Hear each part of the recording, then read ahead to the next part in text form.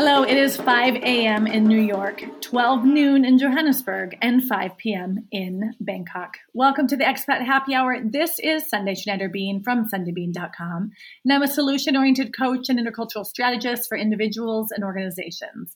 And I am on a mission to help you adapt and succeed when living abroad and get you through any life transition. Stop right now. You have an emergency. Do you know your partner's phone number? Who could you call right now in your city for help without your cell phone? If you are like me, you got nothing. It is so simple, right? That we should have a few core emergency numbers memorized, but we don't. Why don't we? Because we just put it to the side, like, oh, there's not going to be an emergency. We don't really need it. But truth be told, we only realize this, what we should have done, when emergency strikes. And it doesn't even have to be an emergency. It could just be a huge pain in the you-know-what. Because when you're not prepared, then you pay for it. And that is why I'm so excited to welcome this week's guest to Expat Happy Hour. Kim Adams is what I call the queen of preparedness. She is the face, brains, and heart behind Resilient Expats. So welcome, Kim, to Expat Happy Hour. Thank you so much. I'm so glad to be here. Kim, you might need to help me prepare for a flood because it is raining so hard here in South Africa, and it's been raining for almost 2 weeks. Oh, man. Should I start building my boat or what? Yeah, get your go bag ready.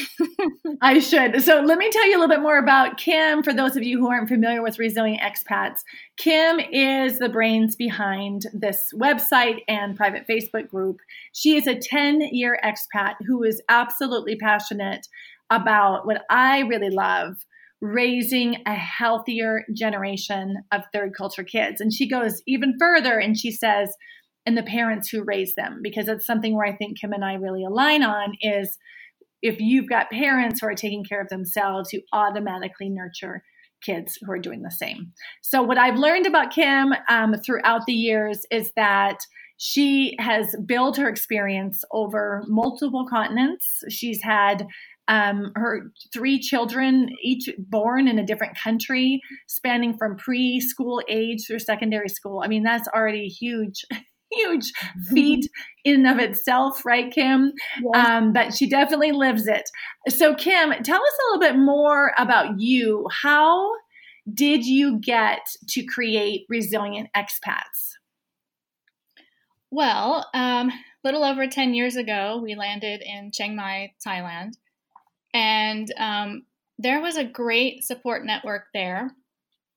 There were webinars and seminars and panel discussions, and there were maps and booklets and just all kinds of things, and counseling and what have you. And over the years, I took advantage of a number of those pieces of support, and I thought it was fantastic.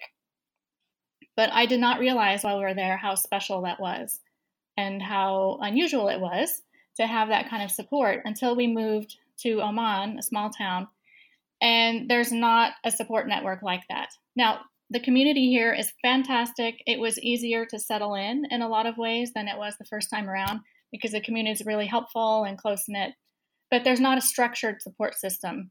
And I found that people here don't really have that background knowledge and vocabulary and, just kind of the baseline knowledge about raising third culture kids and the issues that they're going to come up against and ways that they can help their kids and strategies to help themselves as well. Right. You know what, I find it so interesting that you say that about not having the background knowledge. For people like you and I who are super nerdy and love reading the research, it seems like everybody knows it, right? Like you feel like everybody understands that. But I met one woman who's wonderful, amazing mother, and her husband is a leader in Southern Africa for a major corporation. And she came over in my house and was leaving. And I said something about the webinar I was giving with third culture kids. And she said, "What's a third culture kid?" And I was like, oh my gosh, she's raising third culture kids and she doesn't have that shared language. That always surprises me. Mm-hmm. Yeah. Right. So anybody's listening, let me just say it real quick before anybody is listening. A third culture kid, as defined by, the practitioners, is when you are raising your children outside of their passport cultures during their developmental years. And of course, there is some contention about whether we should still be using the word third culture kid or cross culture kids or all those other things.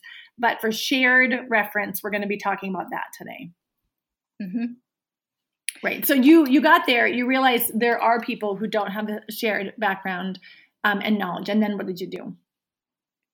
Well, I contacted some of the people back in Chiang Mai and said, hey, can I use some of your materials and present these workshops in our new place? And she said, yes, please take it, share it, go with it. And so my husband and I prepared a workshop for some of our new colleagues who had come in, and you could just kind of see it was their first expat experience, and they were, finding their feet, and they loved it. And so I've offered it a few times since then. And it's just from there, it has grown. It's my way of paying it forward, standing on the shoulders of giants, and then taking some of my own creative ideas and sharing with people the things that I wish I had a few years ago. Mm-hmm. And what I know about your work is that you're primarily focused on supporting, the family as a whole, working on building their emotional competencies and skills, really tapping in to more of the right brain activities so you can get deeper into their own processes. And you've got some really practical tools, right? Yes, exactly. Yeah. Oh, fun. So I've been following your Facebook group, and I love some of the things that you're sharing there that are really practical, that help people integrate into their globally mobile life wherever they are. So I'm curious, what are you most interested in sharing with people? We talked about this idea of being prepared and how I am working on memorizing my husband's phone number, by the way. That being prepared is so important as an expat, and you've got a ton of resources on that. What is it that you wish people would get about this idea about being prepared and how important that is to be a resilient expat? Well, for me, preparedness just comes naturally. I always dig in and research and read a lot and try to know what to expect beforehand. So that's my natural bent. And I know a lot of expats, they push back against that and they say, well, that ruins the fun of discovering a new place if you tell me everything about it, and I want to discover it for myself. So yes, I get that, and that is certainly a valid approach too.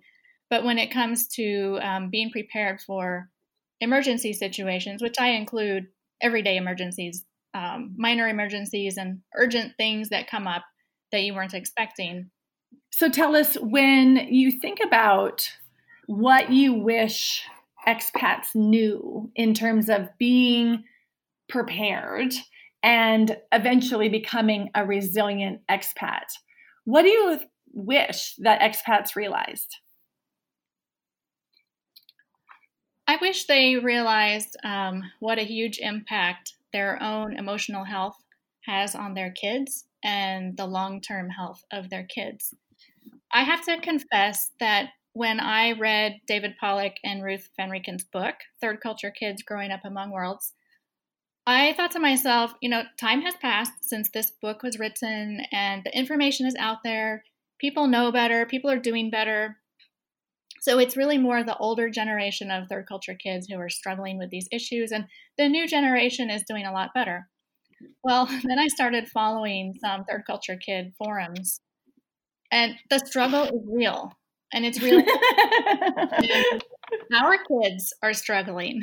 I have a child who will be in university in 5 years, so this is very real for me, and I see what other people are posting, and they're still struggling with they're suffering when their parents bulldozed over the grief and said, we're getting a fresh start, we're turning over a new leaf, here we go.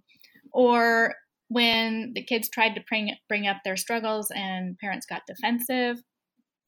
or they just felt so alone for years and years until they stumbled across some third culture kids literature and this whole new world opened up to them. Isn't it amazing how important our own well-being is to support our kids? I mean, it's frightening how we focus so much on our kids and we put ourselves last. And then actually it should be the other way around. When we really take care of ourselves, taking care of our kids is like a given. Yeah. Yeah. And a lot of it is so well-intentioned. I totally get the desire to steer our kids towards a positive outlook, and they're expressing something negative. We want to just help them. Oh, let's just turn that around into a positive. And in general, I think that is a pretty good approach. But when we're dealing with grief, which is something that comes up a lot in all the broken relationships we end up with as an expat, skipping over processing that grief is not the right way to go. So I wonder, if you were to grab any relatively new expat or even someone who's been around for a few years, what advice would you give those people who are listening? This is the thing. We have good intentions. A lot of people have done, if they're listeners of Expat Happy Hour, they're probably people who are hungry to do better or to know better. But I know that there's a portion of my audience which says, thank you for your insight. I am struggling to do the things I want to do because I'm overwhelmed with my busy life, or I know I should be doing it, but for some reason I'm not. What advice would you give for people who want to make being prepared a priority? Okay. Well, I have my top 2 tips that I will share. And I don't want this to be another thing to do because I know expat life can be overwhelming, especially in the beginning. And so I organize all my materials trying to help it be helpful, not another thing to add to your to-do list. But one of my top tips is think in advance of who you know that you could call when you need help in a medical situation. When you go in to a doctor, it's usually, if it's a routine appointment, okay, that's one thing. But if it's a surprise and you weren't expecting it, your brain is not functioning at normal capacity. It's hard to take in information and process information. It's hard to make decisions and evaluate what's happening. So it can be a lifeline to have someone that you can call. Hey, this is what's happening, and they can help you walk through, give you a perspective about this is how we would handle the situation in our country in a system that you understand and makes sense to you. You know how it works. And they can say, okay, we would test for this. We would check this result. That would steer us in this direction. And it gives you something to compare to so that you can get the care you need in your local context. So do you mean the people you reach out to that's on your list? Do you mean people who are local to where you're living, or do you mean an expat as well?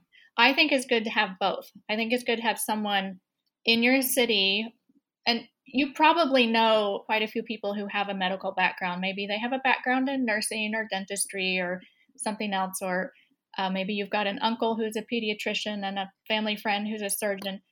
So I think you should have someone local that you can call during the day, and someone who understands what you're up against, and they kind of get your local references. And I think it's good to have someone who's back home. They might be in a different time zone. And so you can call them in the middle of the night and you're not waking them up. And you can access a different network and expertise that way too.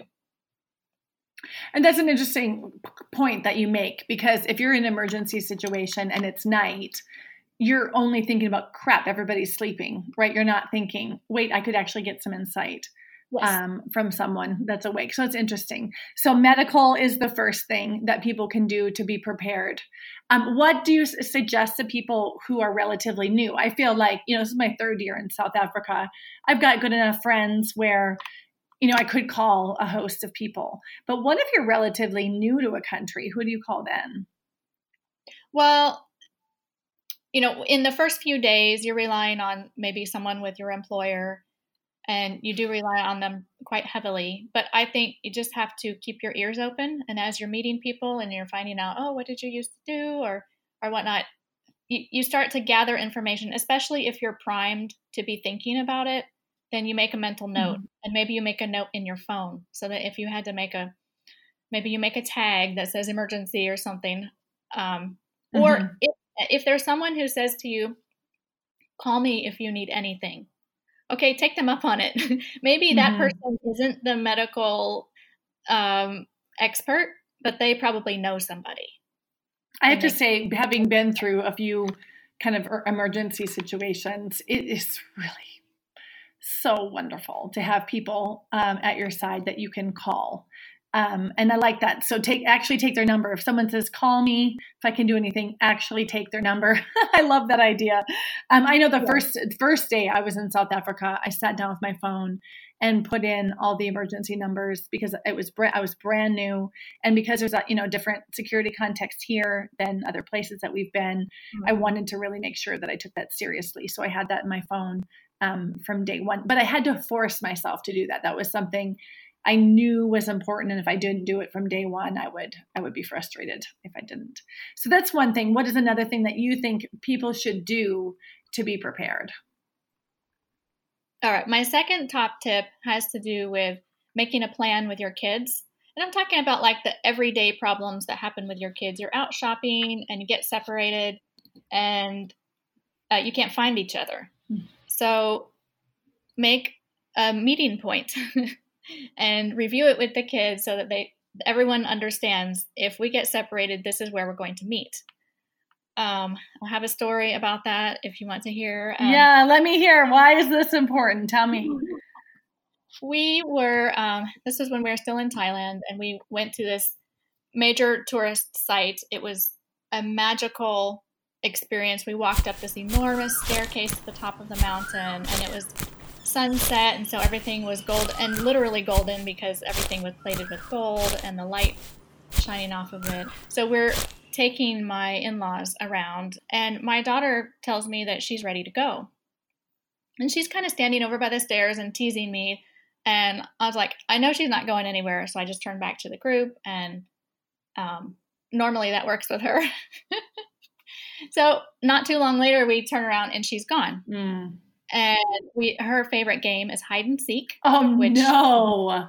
My favorite game, especially at that moment. And so we start looking around all the corners and behind the trees and behind the people. And then we circle the entire grounds and we're looking and calling her name. And I was really getting into panic. I stood at the top of the stairs and I looked and I looked and I looked. And she had on this bright yellow sweater. So I knew if she was on the stairs, I would see her. And there were a lot of people, but I looked for a long time. So finally, Grandma and Grandpa decide they're going to go down and just check. And a little bit later, they come back and they say, yes, she was at the bottom of the stairs, sitting on a bench, petting a puppy. So is this something you do in every place? Right when you get to a major area, you say, if we get split up, where should we meet? Well, now it's more in my mind now. So if we get someplace that is busy, there's a lot of people, or it's really new and the kids don't know their way around and it's big, then we do. I love that. See, that's exactly the whole thing about being prepared, right? Like you've had that terrifying thing happen. Now you're aware of it. That's where preparedness is so important, because it saves you heartache and headache if you do it as a matter of course, right? And this is a great idea. So you're saying, as soon as you can, have a couple numbers in your phone in a medical emergency. Hopefully someone who's local, could be someone with medical, insight abroad. Second is have a point when it's an unfamiliar place or a busy place to talk to your kids about where you will meet in case you get separated. That's wonderful. So those are very practical. You do have to review that with your kids more than once and reiterate. And with younger kids, you have to be careful what kind of landmarks you choose. We went into a mall one time and my daughter said, okay, I'm going to come to the store that has a green sign. And I looked around and I was like, oh, that's going to be on every single corner. We'll never find you. So you have to kind of choose the landmarks carefully with your kids. That's very good. So we've talked about something medical, something also around personal safety for your kids. What are some other things? You talked about emergencies, everyday emergencies. What are some other things that you think are worth, being prepared for that will save a lot of headache or heartache down the road? Well, there are a lot of, kind of simple, mundane things like just knowing how to do the top up credit on your mobile phone and knowing how to put gas in your car. I know that sounds really silly, but I was visiting a friend of mine in Switzerland last summer and we're driving and she said, "Oh no, I really need gas." And I thought, okay, no big deal. She said, "But my husband always does it for me. I don't know how to do it." And I laughed, "Oh, this is silly. Of course I can help you. I know how to put gas in a car." So we did. We went to the gas station and the two of us stood there like idiots. We could not figure it out. There was such a line building up behind us. It took forever. But it's a really important point. I'm just going to pull it out here. This idea of what's a given. In South Africa, we have to prepay for our electricity. And yesterday, I asked my husband, I said, "Listen, let me just check. We can prepay through our phone app. Like we have a banking app, because if he's on a business trip and I can't get a hold of him or he's in an airplane, I have no electricity in my house." And it's so simple, right? It's so simple. And this is, I think, an important thing of thinking about who usually does what mundane things. And have you cross-trained in your family, right? And it's the same thing for the one who's, let's say the one who's working and then all of a sudden there's stuff with the kids. If that person is gone, whether, the mother or the father, are you aware? Like I had one client recently tell me she had to bring her partner to the French school to say, "Honey, this is where your kid goes to school," the extra school, right? Because she was the one who always did pick up and drop off. But if you're not the one doing it, why would you know? Yep. Well, we're busy, and it does make sense so the mundane, to delegate responsibility that way and split tasks up. But there are a few little things that it's worth knowing. I had a thing in Burkina Faso. I think I've shared this with you before. I had a situation in Burkina Faso. My husband was traveling. I was home with the kids, and I heard something like pop. I didn't really know what it was. I thought maybe one of the Sprite bottles in the garage popped open. And I went to bed. It was like 11:30. I go to sleep. And then all of a sudden I heard something. It woke me up. It must have been 1:30 in the morning. And I come downstairs to investigate. And I open up my office door and my office is filled with like 2 centimeters of water on the floor. And something in my office, like some pipe in my office had burst. And that's what I heard, not the Sprite bottle. And so there's electronics, there's laptops, there's all of that. And I go running outside and we have a guard. There's a night guard that would be there. And he was, of course, sleeping. So I had to wake him up and go, "What am I going to do?" Is all this really bad French, coming out at 2:30 in the morning, me trying to ask him, where do I turn off the water? And he ended up turning off the water. And I thought, if he wasn't around, I wouldn't even know where to begin to turn the water off. Yeah. Such simple stuff, right? So what should we do? There's so many simple things. What should we do to get prepared? Because now I'm thinking, okay, there's electricity, there's water, there's all of that. Like, help us with the overwhelm. I guess that's probably what your guide is for, isn't it? Will you tell people about what your guide? Yeah, so I took all that kind of stuff. I just brainstormed what are the things that we have run into, that we've seen our friends run into over the years. How could we stave off some of that stress by just kind of ticking the boxes and say, "Yep, I know how to do this. Yep, I know how to do that. I've thought about this. I've had this conversation with my kids. We're all on the same page." And so I put that all into one document. So it's got prompts for you to think about and check boxes. So you're like, yes, I'm making progress. I know this and this. And it's got some pages that you can print off if you want to post phone numbers on your fridge or somewhere like that. I so recommend this. When I saw it, I was like, wow, this is super comprehensive. She has a guide. It's very reasonable priced, and it will just give you peace of mind. Like, these are the things, you don't have to create this yourself. It's already created for you. So peace of mind. Yes, we've done this. Good. Oh, these are our gaps. Let's fill these gaps in the next few weeks. Right. So that takes the headache out of it. So we've talked about some very pragmatic things, right? So to avoid nuances becoming minor emergencies, or to prevent emergencies from becoming disasters, right? That is a core part about being a prepared expat. And that helps, that helps build resilience, because our energy then is saved for when it really counts. Can we shift gears for a second? I want to talk about the things that are not as pragmatic. Like, I know that you really believe in building families with, emotional resilience, being mindful around transitions.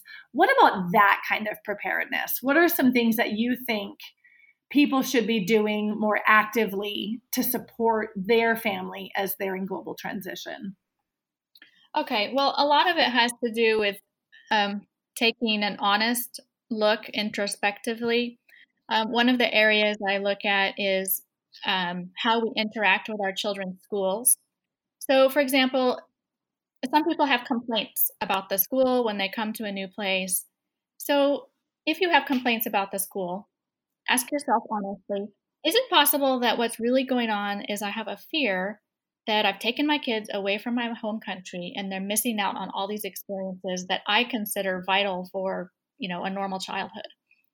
And are you trying to compensate for that by making this school provide every experience that I think they should have had? Interesting. Like, what are some of those things that you see? Like, what do people want? What do they demand of international schools that might be actually just a sign that they're Anything and everything. missing? But, Yeah. okay, you don't offer enough after school activities. This is a small school. It can't offer everything. We don't have giant team sports and so that's one thing. You're not doing enough language support for my home language. Mm-hmm. Okay, we have handling issues. We have staffing concerns. We can't cover everything. I think I'm guilty of that one. I got really upset. Because they teach Spanish in the international school my kids go to, and I'm like, Spanish, we are on the African continent. Like, why is it not French, right? Like, why are they offering Spanish in the lower elementary? And thinking about my son, who comes from 4 languages in Switzerland, we've got 4 languages, French, German, Italian, and Romansh. And then I am Anglophone. We were in a Francophone country before. My son speaks Swiss German. And then there's High German, which he has to learn. And then all of a sudden he gets hit with Spanish. And I think that was... Yes, I think I have a very good point. Why are we teaching Spanish on a Francophone continent? And I think it was because my son has already been faced with so many languages. Why are we throwing in another one? Yeah, and there are definitely challenges. And it's true that not every school is the perfect match for every student. But I'm just encouraging people to kind of look inside themselves and say, okay, if I'm putting this on the school when it really has to do with me, and I can adjust my attitude to focus more on the amazing experiences that they are gaining out of this life abroad. Yeah, I think that's fair. I think it's really fair. And, I've never thought of it before.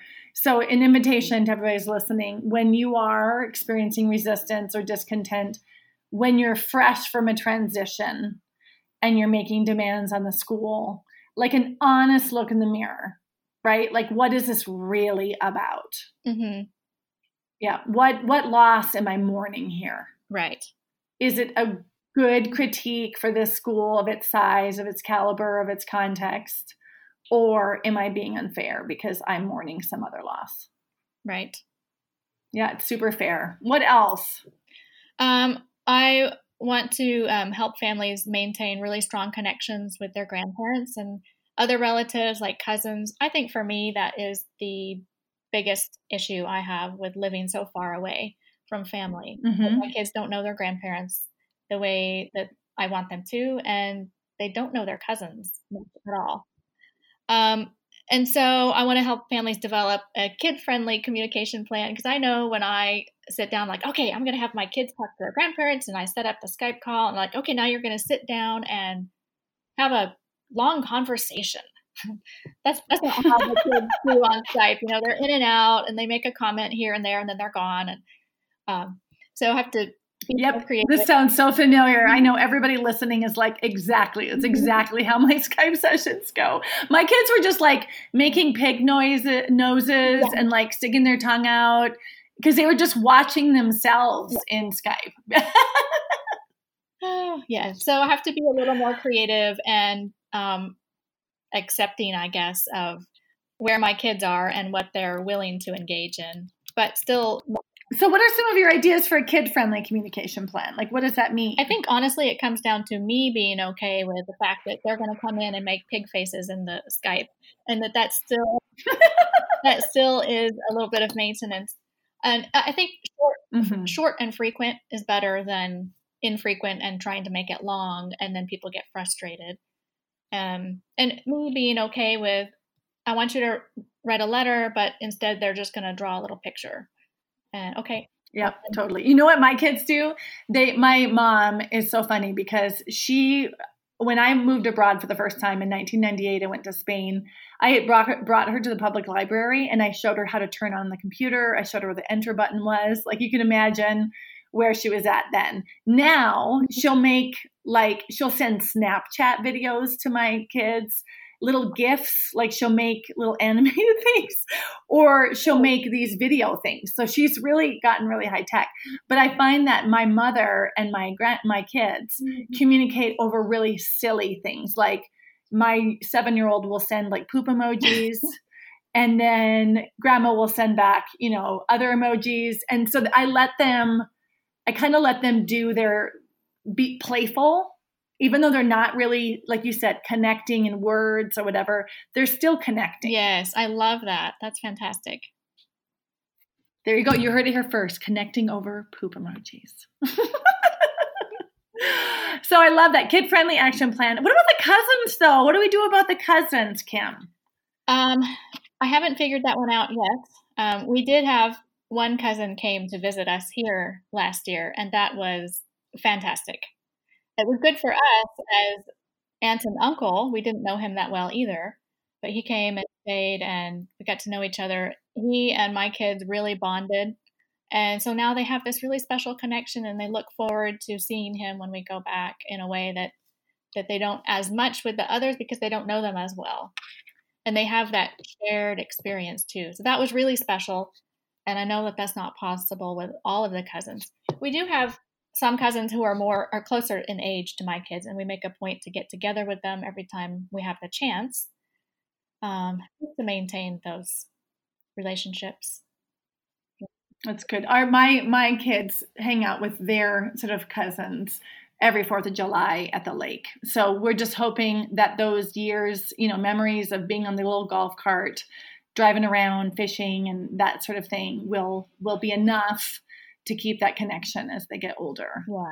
Yeah. So we've talked about the connection with grandparents. We've talked about allowing kids to communicate in their own way, as long as they're connecting in short bursts. We're looking at what you can do with cousins, visits, and why not even invite? Like, if you don't have a relationship with one of the cousins, why not being the bold one to say, hey, why don't you come and visit? Like giving yourself permission to suggest that, even though the relationship isn't tight, it's a way to start the relationship. Yeah. What about parent-child, right? We've talked about with our relatives. What do you think we could do to be better prepared for transitions like goodbyes with our families? Well, like when our kid, has to say goodbye to friends at the end of the year, or what should we be doing, you think? Yeah, I think we don't need to turn it into a bigger deal than it is, but we need to make space for the kids to express what they're feeling. And they might be processing things on a really different timeline than we are. It might not hit them until the day of or the day after their friend leaves. So I try to kind of lay the groundwork, let them know as far in advance as I can so that they have time to think about it and they have time to make a meaningful gift if they want to. I try to encourage them to get the contact information so they can stay in touch and we get that settled before the people leave. One of my expat friends here did this really cute thing where she had her children make business cards with their photo on it and their contact, address, like if it was Skype. That's a great idea. And they gave it out to their third grade friends because it gave you the picture and the contact details. It was sweet. It was playful. And that way they could hold on to it. And then they didn't have an excuse, I forgot, what their email address was or whatever. So that's an idea. Such a good idea. So giving people advance, I love that idea of realizing they might have a different timeline than you do. And any other things that you think, if you had a room of 300 people and they were going to listen to you and you had one more thing to say, what would you want to encourage them to do or think about that will help them be more prepared or more resilient? I would ask them to focus on open communication with their kids. And what I mean by that is to validate what their kids say, validate the feeling behind what their kids are saying. So this goes along with the goodbyes and the transition, but it's so tempting when our child comes to us with what we perceive as a negative thought or emotion that we want to help them through it. We want to make them feel better. We want to make ourselves feel better. And so it's really tempting to just go straight to the positive spin. Your child says, I'm really going to miss my best friend. I don't want to go. I'm going to miss my best friend. And it's tempting for sometimes to say, oh, I know, but that's the problem. You put a but in there. But you made friends. You'll make new friends really quickly here. You're good at making new friends. You're outgoing and popular, and you're going to jump right in and make new friends. And we're going to stay in touch, and we're going to visit them next summer, and all the reasons why. No, actually, no, you're not going to miss them. You do want to go, rather than saying, yes, I know. It is so hard. Right. And I can't fix it for you, but I understand that it's really sad. It's hard to make that a habit, right? It's really hard to make that a habit as your first response. Yeah. Right. So it's more like, watch. I would suggest for people to watch what comes out of your mouth first. Right. And is it that, and it's so interesting because we want to encourage, we want to be positive as parents. And that is, in this case, can be the last thing that the kids want. I remember one time I was talking to my kids, one of my kids was talking about a friend and he's like, Mom, you don't understand how it feels to miss your friends. And I said, I was defensive. I was like, you don't think I understand? I've been doing this for 21 years. You don't think I understand what it means to miss my friends, And I remember that was my first response, was defense. But I was trying to say, I get it. Do you know what I mean? My intention was to say, honey, understand it's hard. But it was like, my pain is greater than your pain. Right? It came out the wrong way. I remember we were in the car and then I reflected on that later. I'm like, yeah, I could do that differently. Right? I could have just had silence and went, I know that sucks. I'm sorry. Yeah. And, and that is the perfect example of unprocessed grief, right? Like when we aren't doing our work, that comes out in indirect ways with our kids. Yeah. And another thing on that, sometimes kids process a lot faster and easier than we do. And sometimes for them, just being able to speak it out loud, that is processing. Not always, but so sometimes I will let my kids say something and I take it in and I go, wow, that's so big and heavy. And wow, what are we going to do with that? And then I realize half an hour later, they're done. They got it off their chest. And so giving them space to say the things that are weighing them down without us trying to shift gears is really important. Totally. So I'm mindful of the time. I know that we're going to have to come to a close here, but I just wanted to say thank you so much for joining us today and giving us that important reminder that that expression of an ounce of prevention is worth a pound in cure. A reminder of how important it is to get prepared, not only in the medical sides, but on the practicalities. Feels like we're come at our expat life with a more empowered place, like we're taking charge more of our life. And then that goes into how we parent and how we create that cohesion in our own family. So I really appreciate your time today.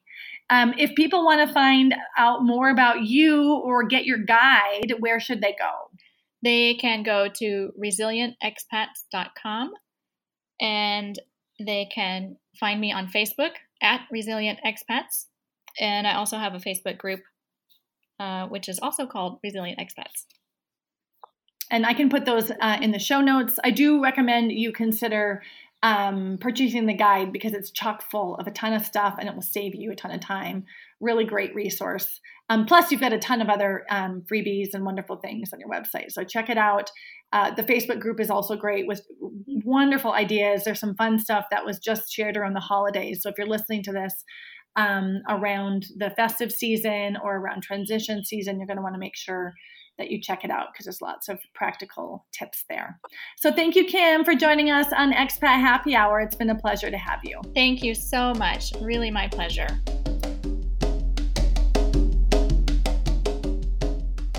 All right, everybody, there you have it. Kim Adams is part of Resilient Expats. I like to call her the prepared expat because she's thought about everything. And I tell you what, living in a developing country like Burkina Faso, I realized how important it is to be prepared and that value. So no matter where you are, check out her resources because I really want you to feel that you are taking choices in your life that feel empowered and that you are doing your best to take care of yourself. And knowing that you're not going to cause yourself extra stress or heartache or hardship is one of those important steps. So you've been listening to Expat Happy Hour with Sunday Shander Bean. Thank you for listening. I'm going to leave you with the thoughts from Jensen Xia. He is a performance coach and motivational speaker in Asia. He says, don't wait until you are ready to take action. Instead, take action to be ready.